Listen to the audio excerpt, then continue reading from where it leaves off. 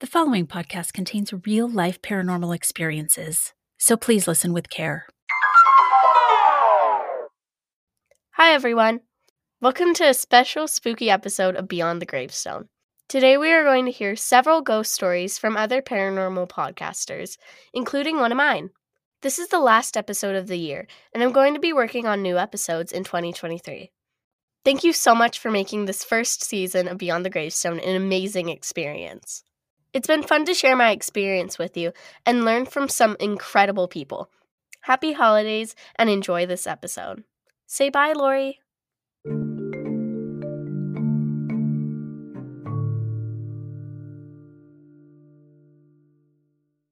This is Dos Pequeños, a funnier look at the paranormal in New Mexico, the world, and beyond. I'm your co-ghost, Alex. And I'm Eric. We are super excited to bring you a very special Christmas Eve episode with a few of our favorite friends. Ooh. Spooky friends. That's right. Other spooky pods. We are all going to be sharing some ghost stories to kick off our tradition of talking about spooky for Christmas Eve. Ghost tales galore. It is a very spooky Christmas. This is a very spooky Christmas. And actually, we are super excited to kick this off. We've got a spooky Christmas story for you, and then you're going to hear from a few of our other friends. All of the links to their shows are going to be in the show notes below, so if you hear something you like, don't be afraid to go over to their show. Give them a follow, give them a like, give them a 4-star review. Help support your local indie podcast, but we are super excited to be joined by all of these amazing shows. It is Christmas. Okay, so we are going to start off here. I'm going to take you through the first part of this story. It is called Dark Christmas by Jeanette Winterson. We had borrowed the house from a friend none of us seemed to know. High Fallen House stood on an eminence overlooking the sea. It was a square Victorian gentleman's residence. The large bay windows looked down through the pines towards the shore. 6 stone steps led the visitor up the double front door where a Gothic bell pull released a loud, mournful clang deep in the distances of the house. Laurel lined the drive. The stable block was disused. The walled garden had been locked up in 1914 when the gardeners went to war. Only one had returned. I had been warned that the high brick wall enclosing the garden was unsafe. As I passed it slowly in the car, I saw a faded notice falling off the paint-peeled door. Do not enter.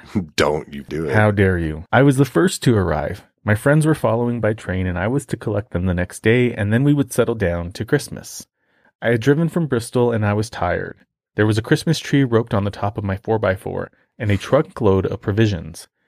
We were not near any town, but the housekeeper had left stacked wood to build a fire and I had brought a shepherd's pie and a bottle of Rioja from my first night. What is Bottle Rioja? It's a red wine. Oh. I think it's a Spanish wine. Okay. The kitchen was cheerful enough once I had got the fire going and the radio playing while I unpacked our festive supplies. I checked my phone. No signal. Still, I knew the time of the train tomorrow, and it was a relief to feel that the world had gone away.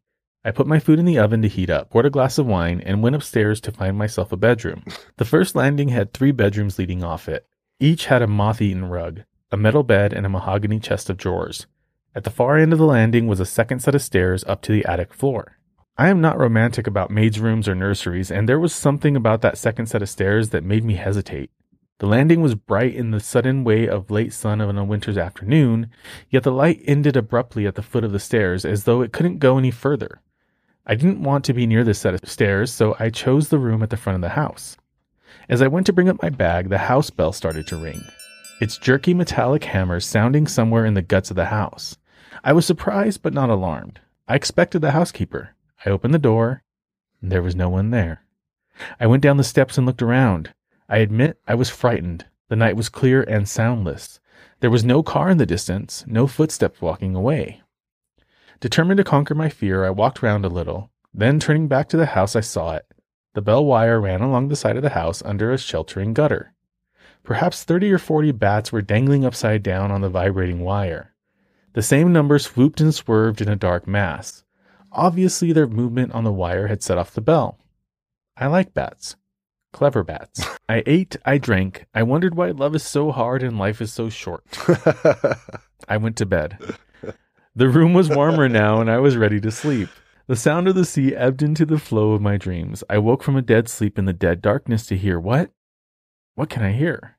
Jingle bells? It sounded like a ball bearing or a marble rolling on the bare floor above my head. It rolled hard on hard, then hit the wall. Then it rolled again in the other direction. This might not have mattered except that the other direction was upwards. Things can come loose and roll downwards, but they cannot come loose and roll up unless someone... That thought was so unwelcome that I dismissed it along with the law of gravity. Whatever was rolling over my head must be a natural dislodging. The house was drafty and unused. The attics were under the eaves where any kind of weather might get in. Weather or an animal. Remember the bats? Mm-hmm. I pulled the covers up to my eyebrows and pretended not to listen. There it was again. Hard, on hit, on pause, on roll. I waited for sleep, waiting for daylight. We are lucky, even the worst of us, because daylight comes. It was a brooding day that 21st of December, the shortest day of the year. Coffee, coat on, car keys. Shouldn't I just check the attic? The second set of stairs was narrow, a servant's staircase. It led to a lath and plaster corridor, barely a shoulder width wide. I started coughing.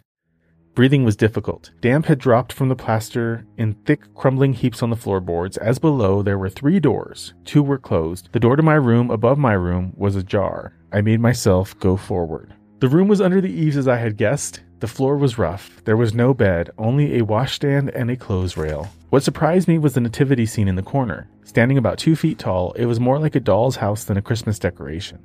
Inside the open-fronted stable stood the animals, the shepherds, the crib, and Joseph. Above the roof, a bit of wire, was a battered star. It was old, handmade in a workmanlike but not craftsmanlike sort of way. The painted wood now rubbed and faded like pigments of time. I thought I would carry it downstairs and put it by our Christmas tree. It must have been made for the children when there were children here. I stuffed my pockets with the figures and animals and left quickly, leaving the door open. I had to set off for the station. Stephen and Susie could help me with the rest later. As soon as I was out of the house, my lungs felt clear again. It must be the plaster dust. The drive to the station was along the coast road, lonely and unyielding. The road turned in a series of blind bends and tight corners. I met no one, and I saw no one. Gulls circled over the sea. The station itself was a simple shelter on a long single track. There were no information boards. I checked my phone. No signal. At last, the train appeared distantly down the track. I was excited. Memories of visiting my father as a child when he was stationed at his RAF base give me a rush of pleasure whenever I travel by train or come to meet one. The train slowed and halted. The guard stood down for a moment. I watched the doors. It wasn't a big train. This branch-line train, but none of the doors opened. I waved at the guard, who came over. I am meeting my friends. He shook his head. Train's empty. Next stop is the end of the line. I was confused. Had they got off at the earlier stop? I described them. The guard shook his head again. I noticed strangers. They would have boarded at Carlisle. Asked me where to get off. Always do. Is there another train before tomorrow? One a day and that's your lot. And more than anybody needs in a place like this. Where are you staying? High Fallen House. Do you know it? Oh, aye. We all know it. He looked as if he were about to say something else. Instead, he blew his whistle. The empty train pulled away, leaving me staring down the long track, watching the red light like a warning. I needed to get a signal on my phone. I drove on past the station, following the steep hill, hoping that some height would connect me to the rest of the world. At the top of the hill, I stopped the car and got out, pulling up my collar of my coat. The first snow hit my face with insect insistence, sharp and spiteful like little bites. I looked out across the whitening bay. That must be High Fallen House. But what's that? 2 figures walking on the beach? Is it Stephen and Susie? Had they driven here after all? Then as I strained my eyes against the deceit of distance, I realized that the second figure was much smaller than the first. They were walking purposefully towards the house. When I arrived back, it was nearly dark. I put on the lights, blew the fire into the blaze. There was no sign of the mysterious couple I had seen from the hill. Perhaps it had been the housekeeper and her daughter come to make sure everything was all right. I had a telephone for Mrs. Wormwood, but without a signal I could not call her. The snow was thickening in windy swirls. Relax. Have a whiskey. I leaned on the warm kitchen range with my whiskey in my hand. The wooden figures I had brought down from the attic were lying on the kitchen table. I should go up and get the stable. I don't want to. I bounded up the first set of stairs, using energy to force out unease. At my bedroom, I put on the light. That felt better. The second set of stairs stood in the shadow at the end of the long landing. I felt that constriction in my lungs again. Why am I holding on to the handrail like an old man? I could see the only light to the attic was at the top of the stairs. I found the round brown bake light switch. I flicked down the nipple. Yeah, you did. A single bulb lit up reluctantly. The room was straight ahead. The door was closed. Hadn't I left it open? Huh? I turned the handle and stood in the doorway, the room dimly lit by the light from the stairs. Washstand, nativity, clothes rail. On the clothes rail was a child's dress. I hadn't noticed that before. I suppose I had been in a hurry. Pushing aside my misgivings, I went in purposefully and bent down to pick up the wooden nativity. It was heavy, and I had just got it secure in my arms when the light on the landing went out. Hello? Who's there? There's someone breathing like they can barely breathe. Not faint, struggling for breath. I mustn't turn round because whoever or whatever it is behind me. I stood still for a minute, steadying my nerve. Then I shuffled forwards towards the edge of light coming up from downstairs. At the doorway, I heard a step behind me, lost my balance, and put out a hand to steady myself. My hand gripped something wet, the clothes rail. It must be the dress. My heart was overbeating. Don't panic, Bakelite. Bad wiring. Strange house. Darkness. Aloneness. But you're not alone, are you? Back in the kitchen with whiskey, Radio 4 and pasta boiling, I examined the dress. It was for a small child, and it was hand knitted. The wool was smelly and sopping. I washed it out and left it hanging over the sink to drip. I guess there must be a hole in the roof, and the dress has been soaking up the rain for a long time. I ate my supper, tried to read, told myself it had been nothing at all. It was only 8 p.m. I didn't want to go to bed, though the snow outside was like a quilt. I decided to arrange the nativity, the donkey, the sheep, camels, wise men, shepherds, star, Joseph. The crib was there, but it was empty. There was no Christ child. That's blasphemy. And there was no Mary. Hold the phone. Had I dropped them in the dark room? I hadn't heard anything fall, and these wooden figures were 6 inches tall. Joseph was wearing a woolen tunic, but his wooden legs had painted pooties. I pulled off the tunic. Underneath, wooden Joseph wore a painted uniform, First World War. When I turned him around, I saw there was a gash in his back like a stab wound. Whoa. My phone beeped. I dropped Joseph, grabbed the phone. It was a text message from Susie. Trying to call you. Leave tomorrow. I pressed call. Nothing. I tried to send a text. Nothing. But what did it matter? Suddenly I felt relief and calm, and there had been delayed, and that was all. Tomorrow they would be here. I sat down again with the nativity. Perhaps the missing figures were inside, and I put in my hand. My fingers closed around a metal object. It was a small iron key with a hoop top. Maybe it was the key to the attic door. Outside, snow had fallen, snow on snow. The sky had cleared, and the moon sped above the sea. I had gone to bed, and I was deep asleep when I heard it clearly. Above me, footsteps. Pacing. Down the room. Hesitate. Turn. Return. I lay in bed, eyes staring blindly at the ceiling. Why do we open our eyes when we can't see anything? And what was there to see? I don't believe in ghosts. I wanted to put on the light, but what if that light didn't come on? Why would it be worse to be in the darkness I had not chosen than darkness I was choosing? But it would be worse. I sat up in bed and pulled back the curtain a little. The moon had been so bright tonight. Surely there would be light. There was light. Outside the house, hand in hand, stood the still and silent figures of a mother and child. I did not sleep again until daylight, and when I slept and woke again, it was almost midday and already the light was lowering. Hurrying to get coffee, I saw that the dress was gone. I had left it dripping over the sink, and it was gone. Get out of the house. I set off for the station. There was an air of frost that had coated the trees in glittering white. It was beautiful and deathly. The world held in ice. On the roads there was no car tracks, no noise but the roar and the drop of the sea. I moved slowly and saw no one. In the white, unmoving landscape, I wondered if there was anyone else left alive. At the station, I waited. I waited some time past the time until the train whistled on the track. The train stopped. The guard got down and saw me, and he shook his head. "There's no one," he said. "No one at all." I thought I would cry. I took out my mute phone, and I flashed up the message, "Trying to call you. Leave tomorrow." The guard looked at it.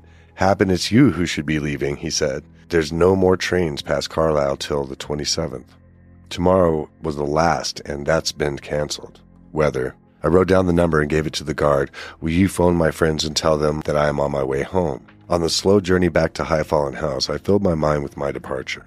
It would be slow and dangerous to travel at night, but I could not consider another night alone, or not alone. All I had to do was manage 40 miles to Inchbarn. There was a pub and guest house in remote but normal life.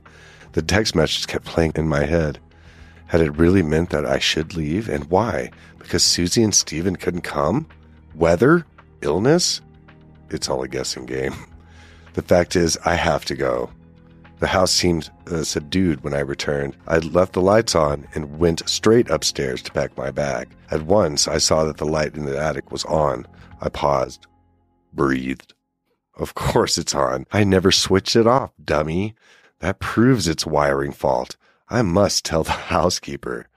My bag packed, I threw the food into the box and put everything back into the car. I had the whiskey in the front because whiskey, a blanket I stole from the bed, and I made a hot water bottle just in case. It was only 5 o'clock. At worst, I'd be an inch barn by 9 p.m.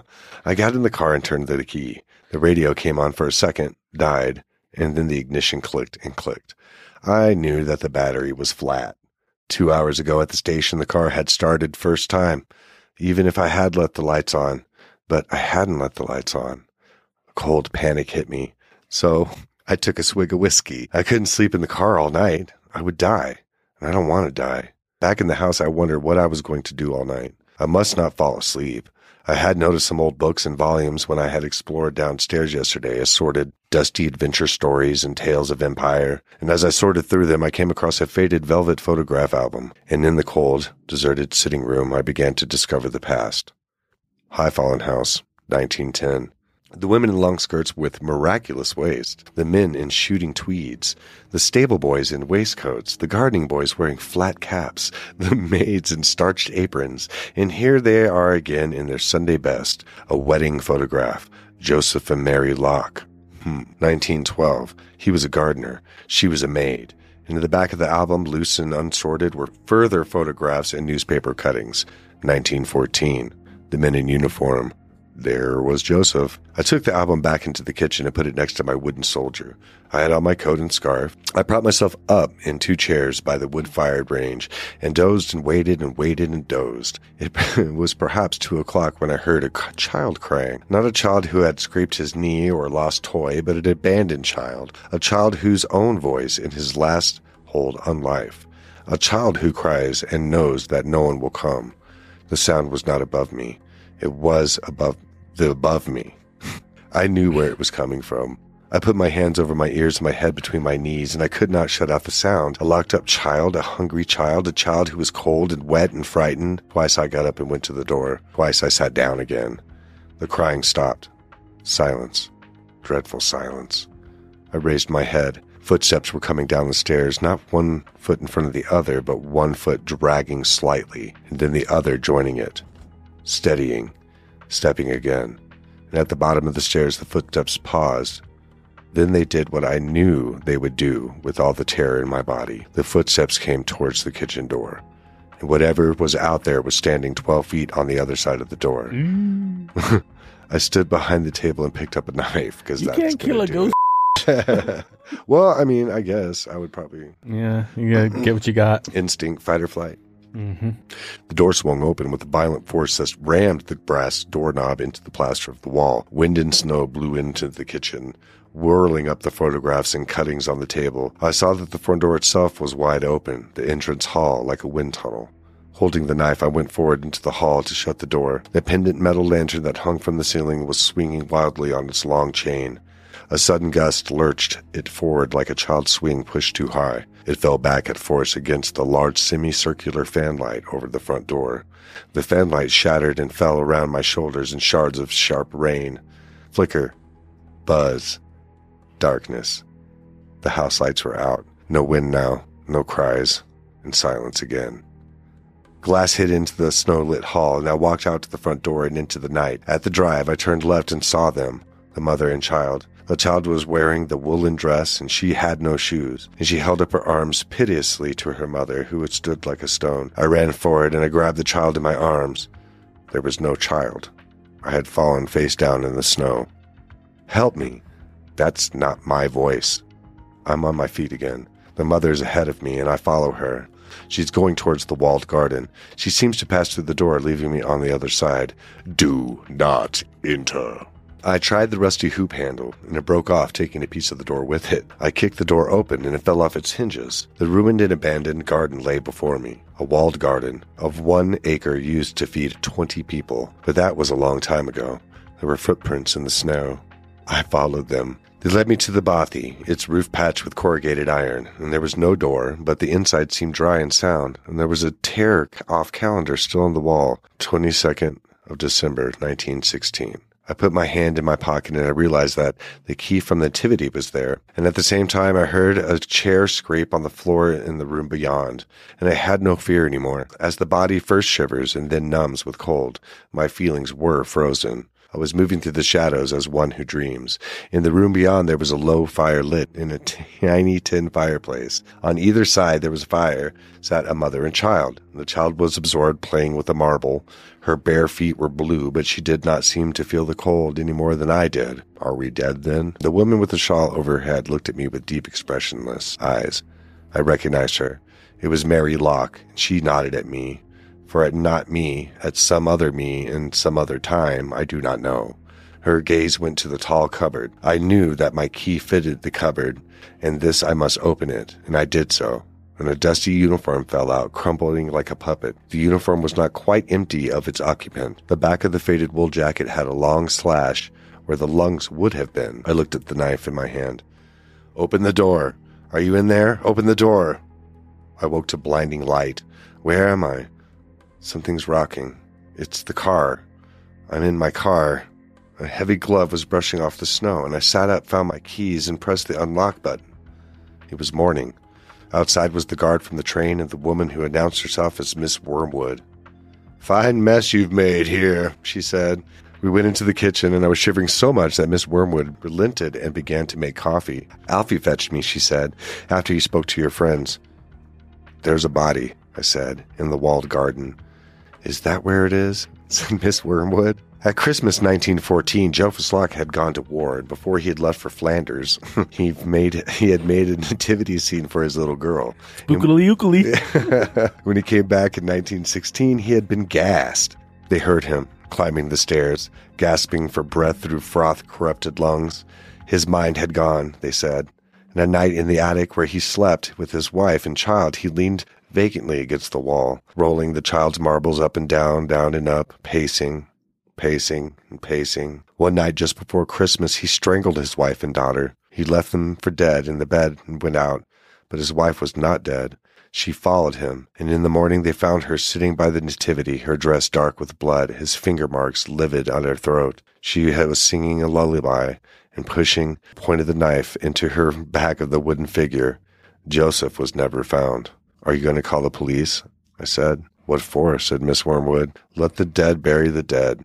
Alfie the guard went out to see my car. It started first time. The exhaust blew in the white air. I left them clearing up and was about to set off when I remembered I had left my radio in the kitchen. I went back inside. The kitchen was empty. I could hear the two of them up in the attic, and I picked up the radio. The nativity was on the table as I had left it, but it wasn't as I had left it. Joseph was there, and the animals and the shepherds and the worn-out star, and in the center was the crib. Next to the crib were the wooden figures of a mother and child. Hope you enjoyed that little story. Now we got more coming for you. This is Lainey from It's Haunted, What Now? Hey friends, Lainey here, host of the podcast It's Haunted, What Now? And True Crime Cases with Lainey. We want to wish you a very happy holiday season, and we hope you enjoy these spooky tales. Our next story comes from I Hate Pinewood. They've also got a childhood story to share, but this time, we're cranking things up to the next level with a twist ending that will have you laying awake tonight for sure.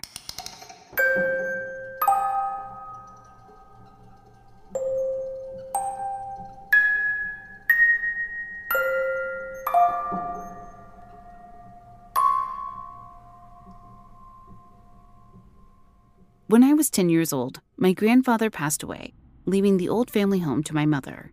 It was an old Victorian house that has been in our family for over 100 years. Behind the house was a plot of land that was mostly a forest full of trees. Now, at 10 years old, I had a huge imagination. I decided this forest would be a great place to go exploring. As I was out there, I ran into another little girl. Politely, I said hi to her and asked her name and where she lived. She told me her name was Kay and that her house was close. It made me happy to have another kid my age to play with, and so that's exactly what we did. For an entire year, Kay and I were best friends. We played together after school and on weekends. The only issue we ever had was that Kay only ever wanted to play in the forest. She never wanted to go anywhere else. But since I was just happy to have a friend, I didn't question it. Besides, I liked playing in the forest. Unfortunately, my other grandfather got sick around that time. He was given less than a year to live, and our family moved back to be with him for his final days. When he finally passed over a year longer than the time he'd been given, my family eventually moved back home. After we came back, Kay never came over. Days and weeks went by, then months. Still no Kay. Eventually, I moved on and figured that she'd also moved away while we'd been gone. It wasn't until 15 years later that I figured out who Kay really was. My parents had decided to move into a retirement community, and they left the house to my fiancé and I. About a week after moving in, I was going through some old family photos. There, in a photograph, was my mother as a girl, my grandparents, and another little girl, Kay. It was absolutely Kay in that photograph. I was sure of it. And I was completely freaked out. I took the photo to my mother, demanding an explanation, but not telling her that the girl in the photo looked identical to my childhood best friend. My mother sighed and told me that she'd never wanted me to know, that our family had a bit of a dark past. She told me that the little girl in the photo was Catherine, my mother's sister who went missing when she was 10. No sign of her had ever been found, even 40 years later. Lore within our family said that they suspected another family member, who later completed suicide, was the one at fault for Catherine's disappearance. This messed me up for a long time. I tried my best, though, to move on. Unfortunately, wildfires would eventually destroy most of the forested area in our backyard, a while after I'd spoken to my mother about the photograph. Thankfully, our house had minimum damages, but the forest was burned beyond repair. We decided to clear out the land, and made a terrifying discovery. While digging up one of the tree trunks, one of the construction workers found bones, human bones. We called the police, and an investigation was opened. It was determined that the remains belonged to Catherine. She had died, apparently not long after she'd gone missing. Now, all I can do is wonder, is this why Kay only wanted to play in the trees? Could she not leave? Or did she want me to find her body? And if so, why did she never tell me?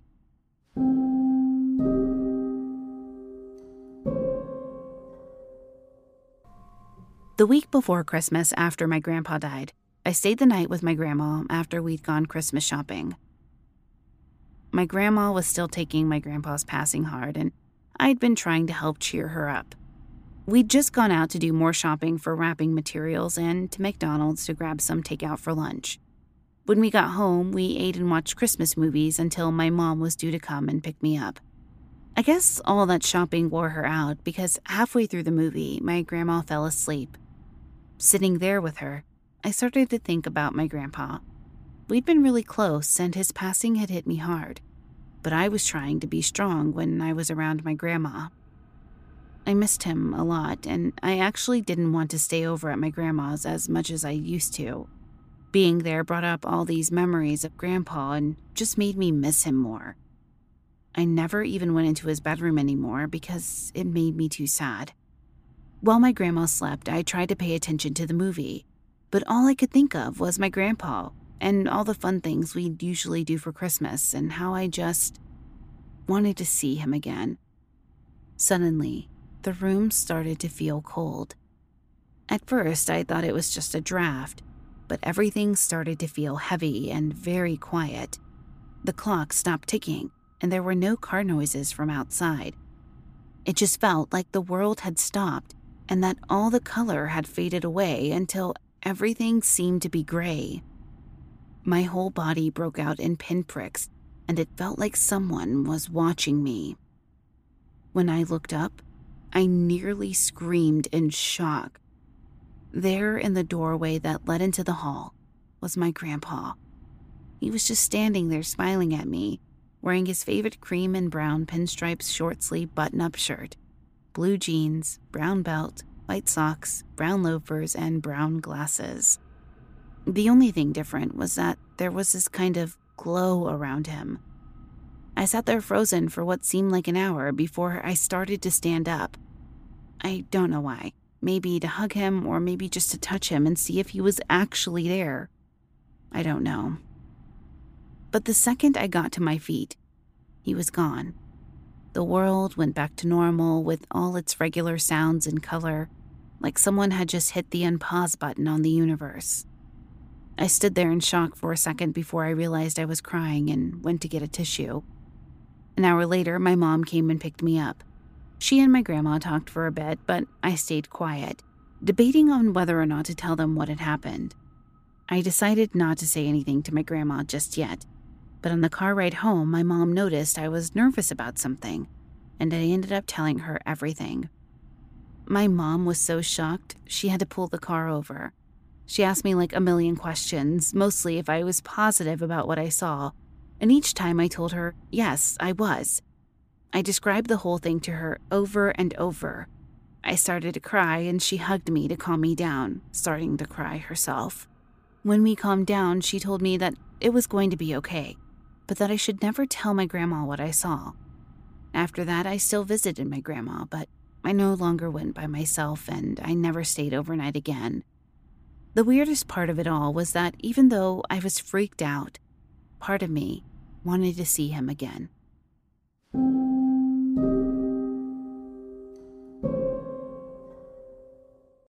And now you're going to hear from our friends at Spooky Tales.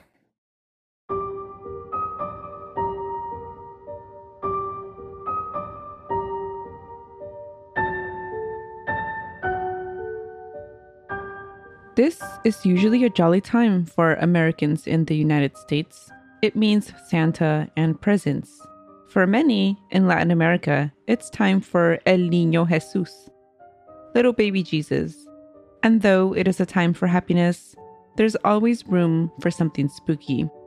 The following tale of terror is a legend told in many towns in Mexico. It is known as El Mendigo de la Navidad, the Christmas beggar. It was the 25th of December in a small pueblo in Mexico. Most families were enjoying el recalentado, the reheating of dinner from Nochebuena, Christmas Eve. With a good cup of coffee or hot chocolate in hand, they stayed away from the cold weather except for one person. Outside, there was an older man. The winter streets were empty except for him. He was dressed in rather old and tattered clothing that was clearly not winter-proof. The man went knocking from door to door, asking for food, for warmth, for help. His pleas for help went unanswered. The townspeople were rude. They shut the door in his face. They told him to get lost, to go away.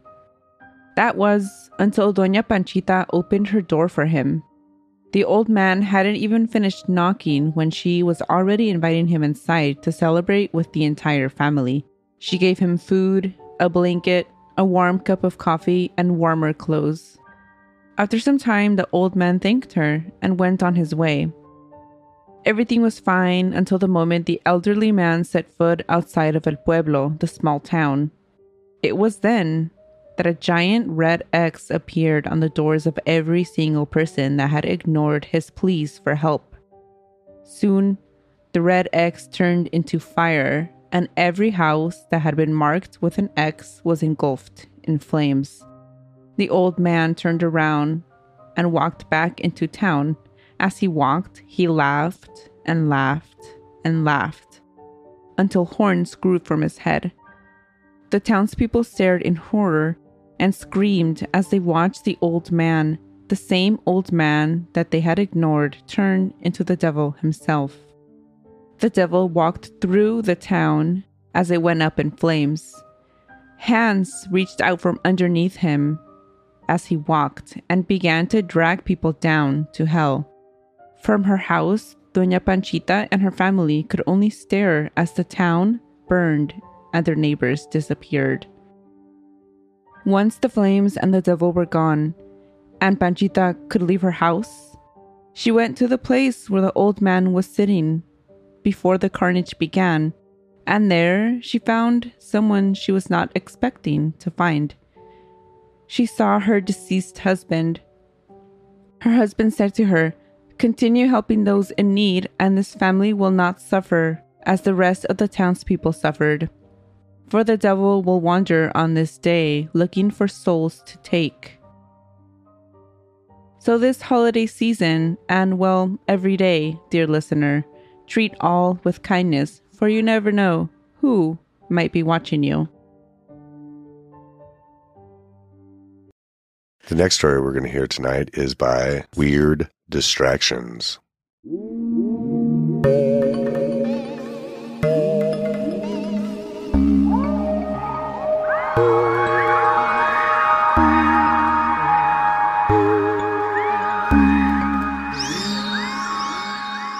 Hey everyone, it's Alex here from Weird Distractions Podcast, and I am excited to bring you a little bit of a haunted holiday story. When it comes to reportedly haunted locations across North America, many probably don't have a Christmas connection quite like the one at Rolling Hills Asylum. Rolling Hills Asylum, originally named the Genesee Poorhouse, is located in East Bethany, New York, within the United States. Resources claim it was built in 1827. The poorhouse was built to provide housing and supports for individuals experiencing mental illnesses, cognitive or physical disorders, addictions, homelessness, and more. The facility would even house criminals who were not deemed fit to stand trial or were deemed not criminally responsible. It seemed like Rolling Hills became a hot point for people in society who needed additional assistance or, sadly, for those that the rest of society, without these diagnoses or conditions, no longer wanted to have to deal with.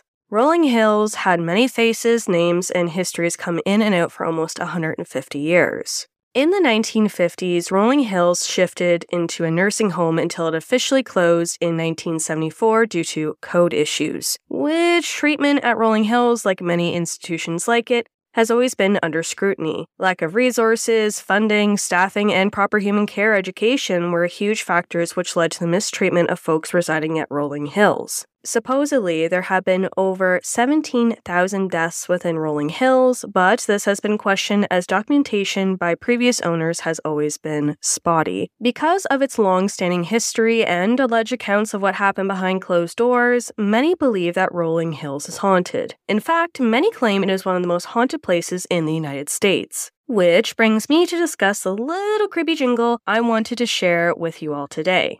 Within Rolling Hills lies the Christmas room. Specifically located in the basement, this room was once decorated for the children in order to celebrate the Christmas holidays, and the decorations have seemingly stuck for many, many seasons. But this room appears to bring more fear than cheer. It is said that now toys left within the room allegedly move by themselves without any explanation behind it. For example, there is a rocking horse in this room that reportedly rocks on its own. Cold spots have also been reportedly felt, and there is also a sense of being watched within the Christmas room. When Shane and Ryan from the hit YouTube series BuzzFeed Unsolved went to investigate Rolling Hills, they decided to put a trigger object in the room to test the paranormal activity. They brought a black and white plush toy dog, which was equipped to measure static energy around it. How it works is that the closer you get to it, its nose lights up and makes a noise. When Ryan and Shane left the room, there was a video recording of the dog toy with its nose lighting up a couple of times, kind of in short blips, even though there was no one in the room and no one seen physically touching the dog. In looking for experiences within this room documented online, I came across an experience taken from the Rolling Hills Asylum website that I wanted to share. It's from May 22nd, 2010, written by Kurt Philpak, and it reads, 3 years ago, myself and my 2 friends, Bobby and Tommy, were in the Christmas room doing EVPs, and upon review, we came across this EVP, which I believe says, "Kill them." On May 22nd, 2010, I was in the Christmas room in the basement where I was using my K2 meter and digital recorder, just asking random questions. I was getting some answers such as bangs and little noises here and there, but what I caught on my digital recorder is unexplainable. This really sounds like a small male child repeating what I had just said, and I was the only male in this room, let alone in the whole basement area. You'll hear me say, "Oh, thank you," because after asking for a noise, we got a response with a noise. Then you will hear a small child. This is extremely clear, but headphones always help. A room once made to provide cheer to those in need seemingly now has a dark twist to it. But is it really haunted? Or is it maybe the holiday spirit bringing the Christmas joy to life? I'll let you be the judge, listener. In the meantime, if you need a distraction, I got you. Happy holidays. Today's feature wouldn't be made possible without the following resources: the Grave Talks podcast, the Rolling Hills Asylum website, the YouTube video by BuzzFeed Unsolved titled The Shadowy Spirits of Rolling Hills Asylum, The World's Most Haunted Hospitals book by Richard Estep, the Weird New Jersey website, The Ghost Adventures episode Season 4, Episode 2, Haunted History Trail of New York State website, and finally, NYC Ghost website.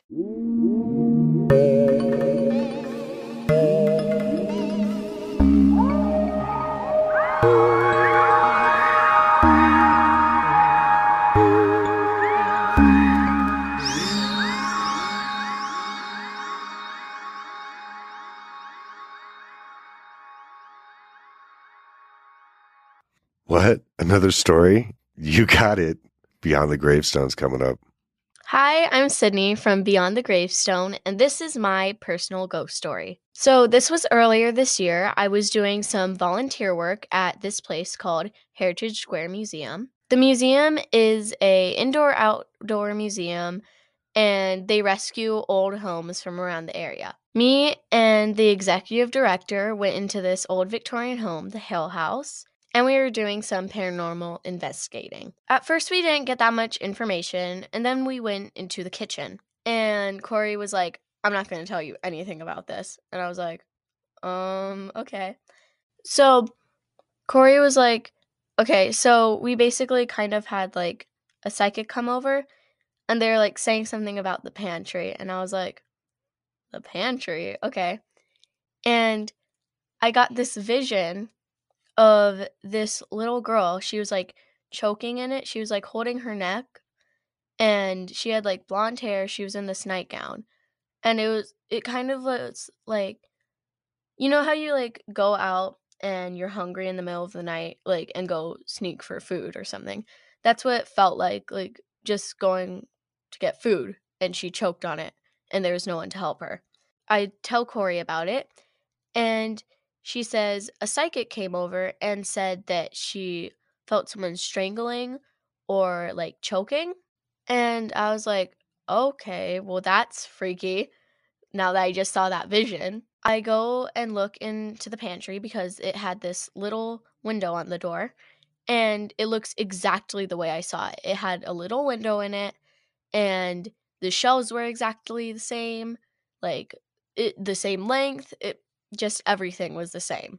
It was crazy. I found out later that it was a boarding house, and so she could have been one of the girls or someone there. And there's a lot of like ghost children reported there, so one of them could have been her. And now, I want you to hear from spine chillers and serial killers.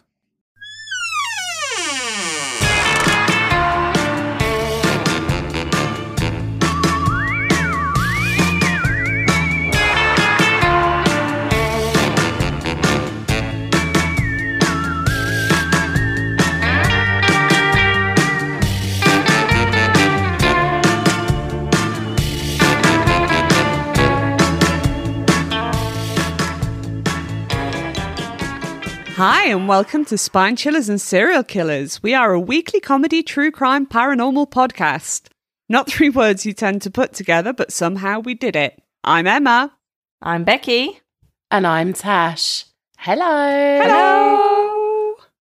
Usually we do 2 stories per episode, 1 paranormal and 1 true crime. But for this Christmas collaboration with our fellow spooky podcasters, we're just going to stick with the paranormal side. Because who doesn't love a ghost story at Christmas? Charles Dickens certainly did. That he did. So get cozy and enjoy the story of Flight 401. 'Twas the night before Christmas. Was it though? No. That's not how this starts, although it would be more joyful to start the story. Was no creature stirring, not even a mouse? Not even a mouse. Sadly, our story starts with a plane crash. Oh. Joyous. In December 1972, Eastern Airlines Flight 401 crashed into the Florida Everglades. The crew had not realised that the autopilot wasn't working and they began to decline and eventually crashed. 75 people survived, but 101 sadly were killed. Oh my God. Of those who lost their lives was Captain Robert Loft, called Bob for short, and flight engineer Donald Repo, called Don. A few days after the crash, the airplane was retrieved and some of the parts, including a galley, was salvaged and put onto other airplanes of the Eastern Airlines fleet, which, to be honest, that just...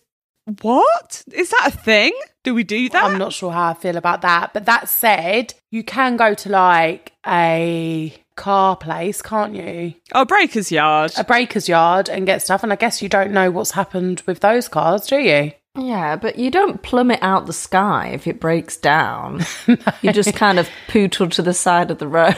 It's true. Yeah. I mean, I've got a horrible fear of flying, and yeah, that's just intensified it, knowing that they can salvage parts from plane crashes. Yeah, it's not the one, is it? It's not. But they did. And it was after these salvaged parts had been retrieved that people began seeing Bob and Don's ghosts wandering in the aisle, cockpit and galley in the new plane with the salvaged parts, as if they were attached to the plane they crashed in somehow. Ooh. Bum, bum, bum. That's creepy, isn't it? Gets creepier. So the first sight was of Bob the captain. He was seen by the vice president of Eastern Airlines when he boarded a flight from New York. He chatted to the pilot and never thought anything of it, until he realised a few days later that the pilot he'd been chatting to was no other than Captain Robert Loft. Oh my God, so he was like proper there, not just like... Yeah, not like see-through and floating and being all ghostly. He was there. Wow. No corner of your eye suddenly disappear. He was there. Conversation ghost. Exactly. The second apparition happened to a senior flight attendant. They had noticed a man in a pilot's uniform sat in a seat in first class. The man was unresponsive and just looked very dazed and confused as he stared into nothing.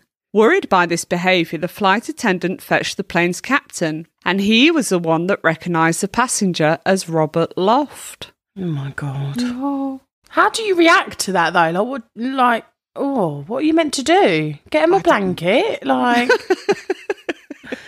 I bet he is a bit chilly, to be fair. Yeah. So the third apparition was Robert again, and this one would have made me poo my pants, not going to lie. A flight attendant opened an overhead locker only to be met with Bob's ghostly face peering back at them. Oh my God. God's sake. No, like The Grudge. Awful. Oh. Don appeared also 3 times. Firstly, just his face as a reflection in the oven on the plane. The flight attendant couldn't believe what they were seeing and called 2 of their colleagues to come and look. All 3 of them saw Don's face, and then he spoke. "Watch out for fire on this plane," he said.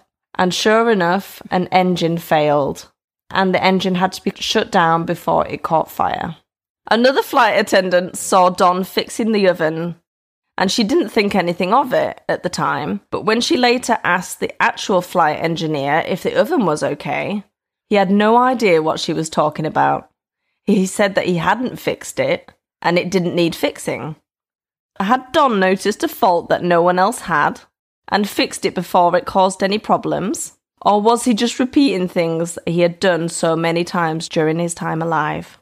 What do you think? I mean, he loves an oven, doesn't he? He's obsessed with that oven. Don, the oven guy. One day, as the crew were together discussing engineering, to their surprise, and I'm sure terror, Don appeared and told them that the plane had a faulty electrical circuit, and then he vanished. They checked the circuit, and sure enough, it needed replacing. He knows his stuff, does Don. Don is a man in the know. Captain Robert Loft was seen doing all the pre-flight checks, and he even told the ground staff that all was okay and ready to go. They were confused, as the pilot hadn't yet boarded. When he learned that people had seen the pilot fitting Bob's description in the cockpit, he was so freaked out that he cancelled the flight. Another captain was preparing for his flight when he heard loud bangs from the floor below. When he opened the trapdoor, he saw Don, who then promptly vanished. Intrigued, the pilot went for a better look, and he found a serious problem that would have no doubt caused the plane to crash. What are all these frigging problems? It's this flight. Don't fly with this airline. I think the lesson here is don't salvage bits off a plane crash. Yeah. Especially haunted ones. Definitely not the haunted ones. All of these sightings were reported to the CEO of Eastern Airlines, who dismissed the claims and warned the crew not to talk to anyone about them anymore. Before then, the crew had been writing everything in the plane's logbook that then mysteriously disappeared. The parts that were salvaged from Flight 401 were removed, and Bob and Don were never seen again. Ta-da! Dun, dun, dun. That's creeped me out in so many ways, actually. I just will never be flying with Eastern Airlines because there were a lot of issues with those planes. Yeah. Well, mostly the oven, right? Yeah. Yeah.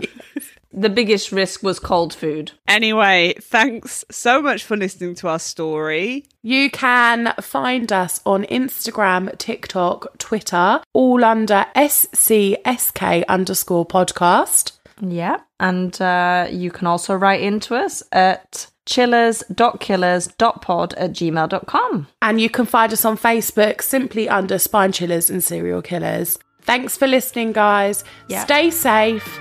Don't kill people. And keep it weird. And happy holidays. Happy holidays. Bye. Bye.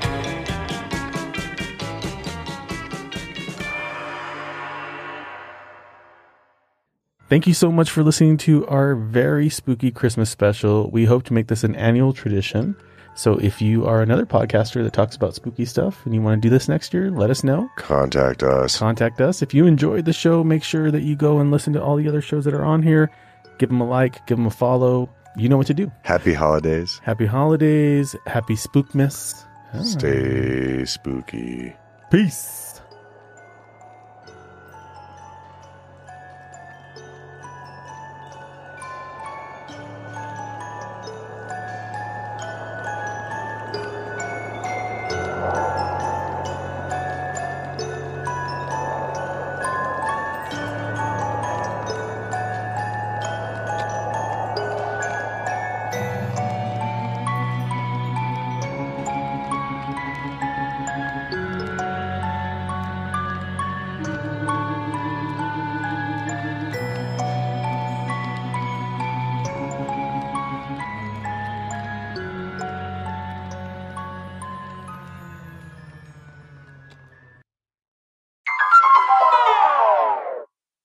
You've been listening to Beyond the Gravestone. Please follow or subscribe wherever you get your audio so you never miss a new episode. You can also follow along on Instagram at Podcast by Sydney to get all the news on Beyond the Gravestone and my other podcast, Career Quest. Thanks for listening. Bye!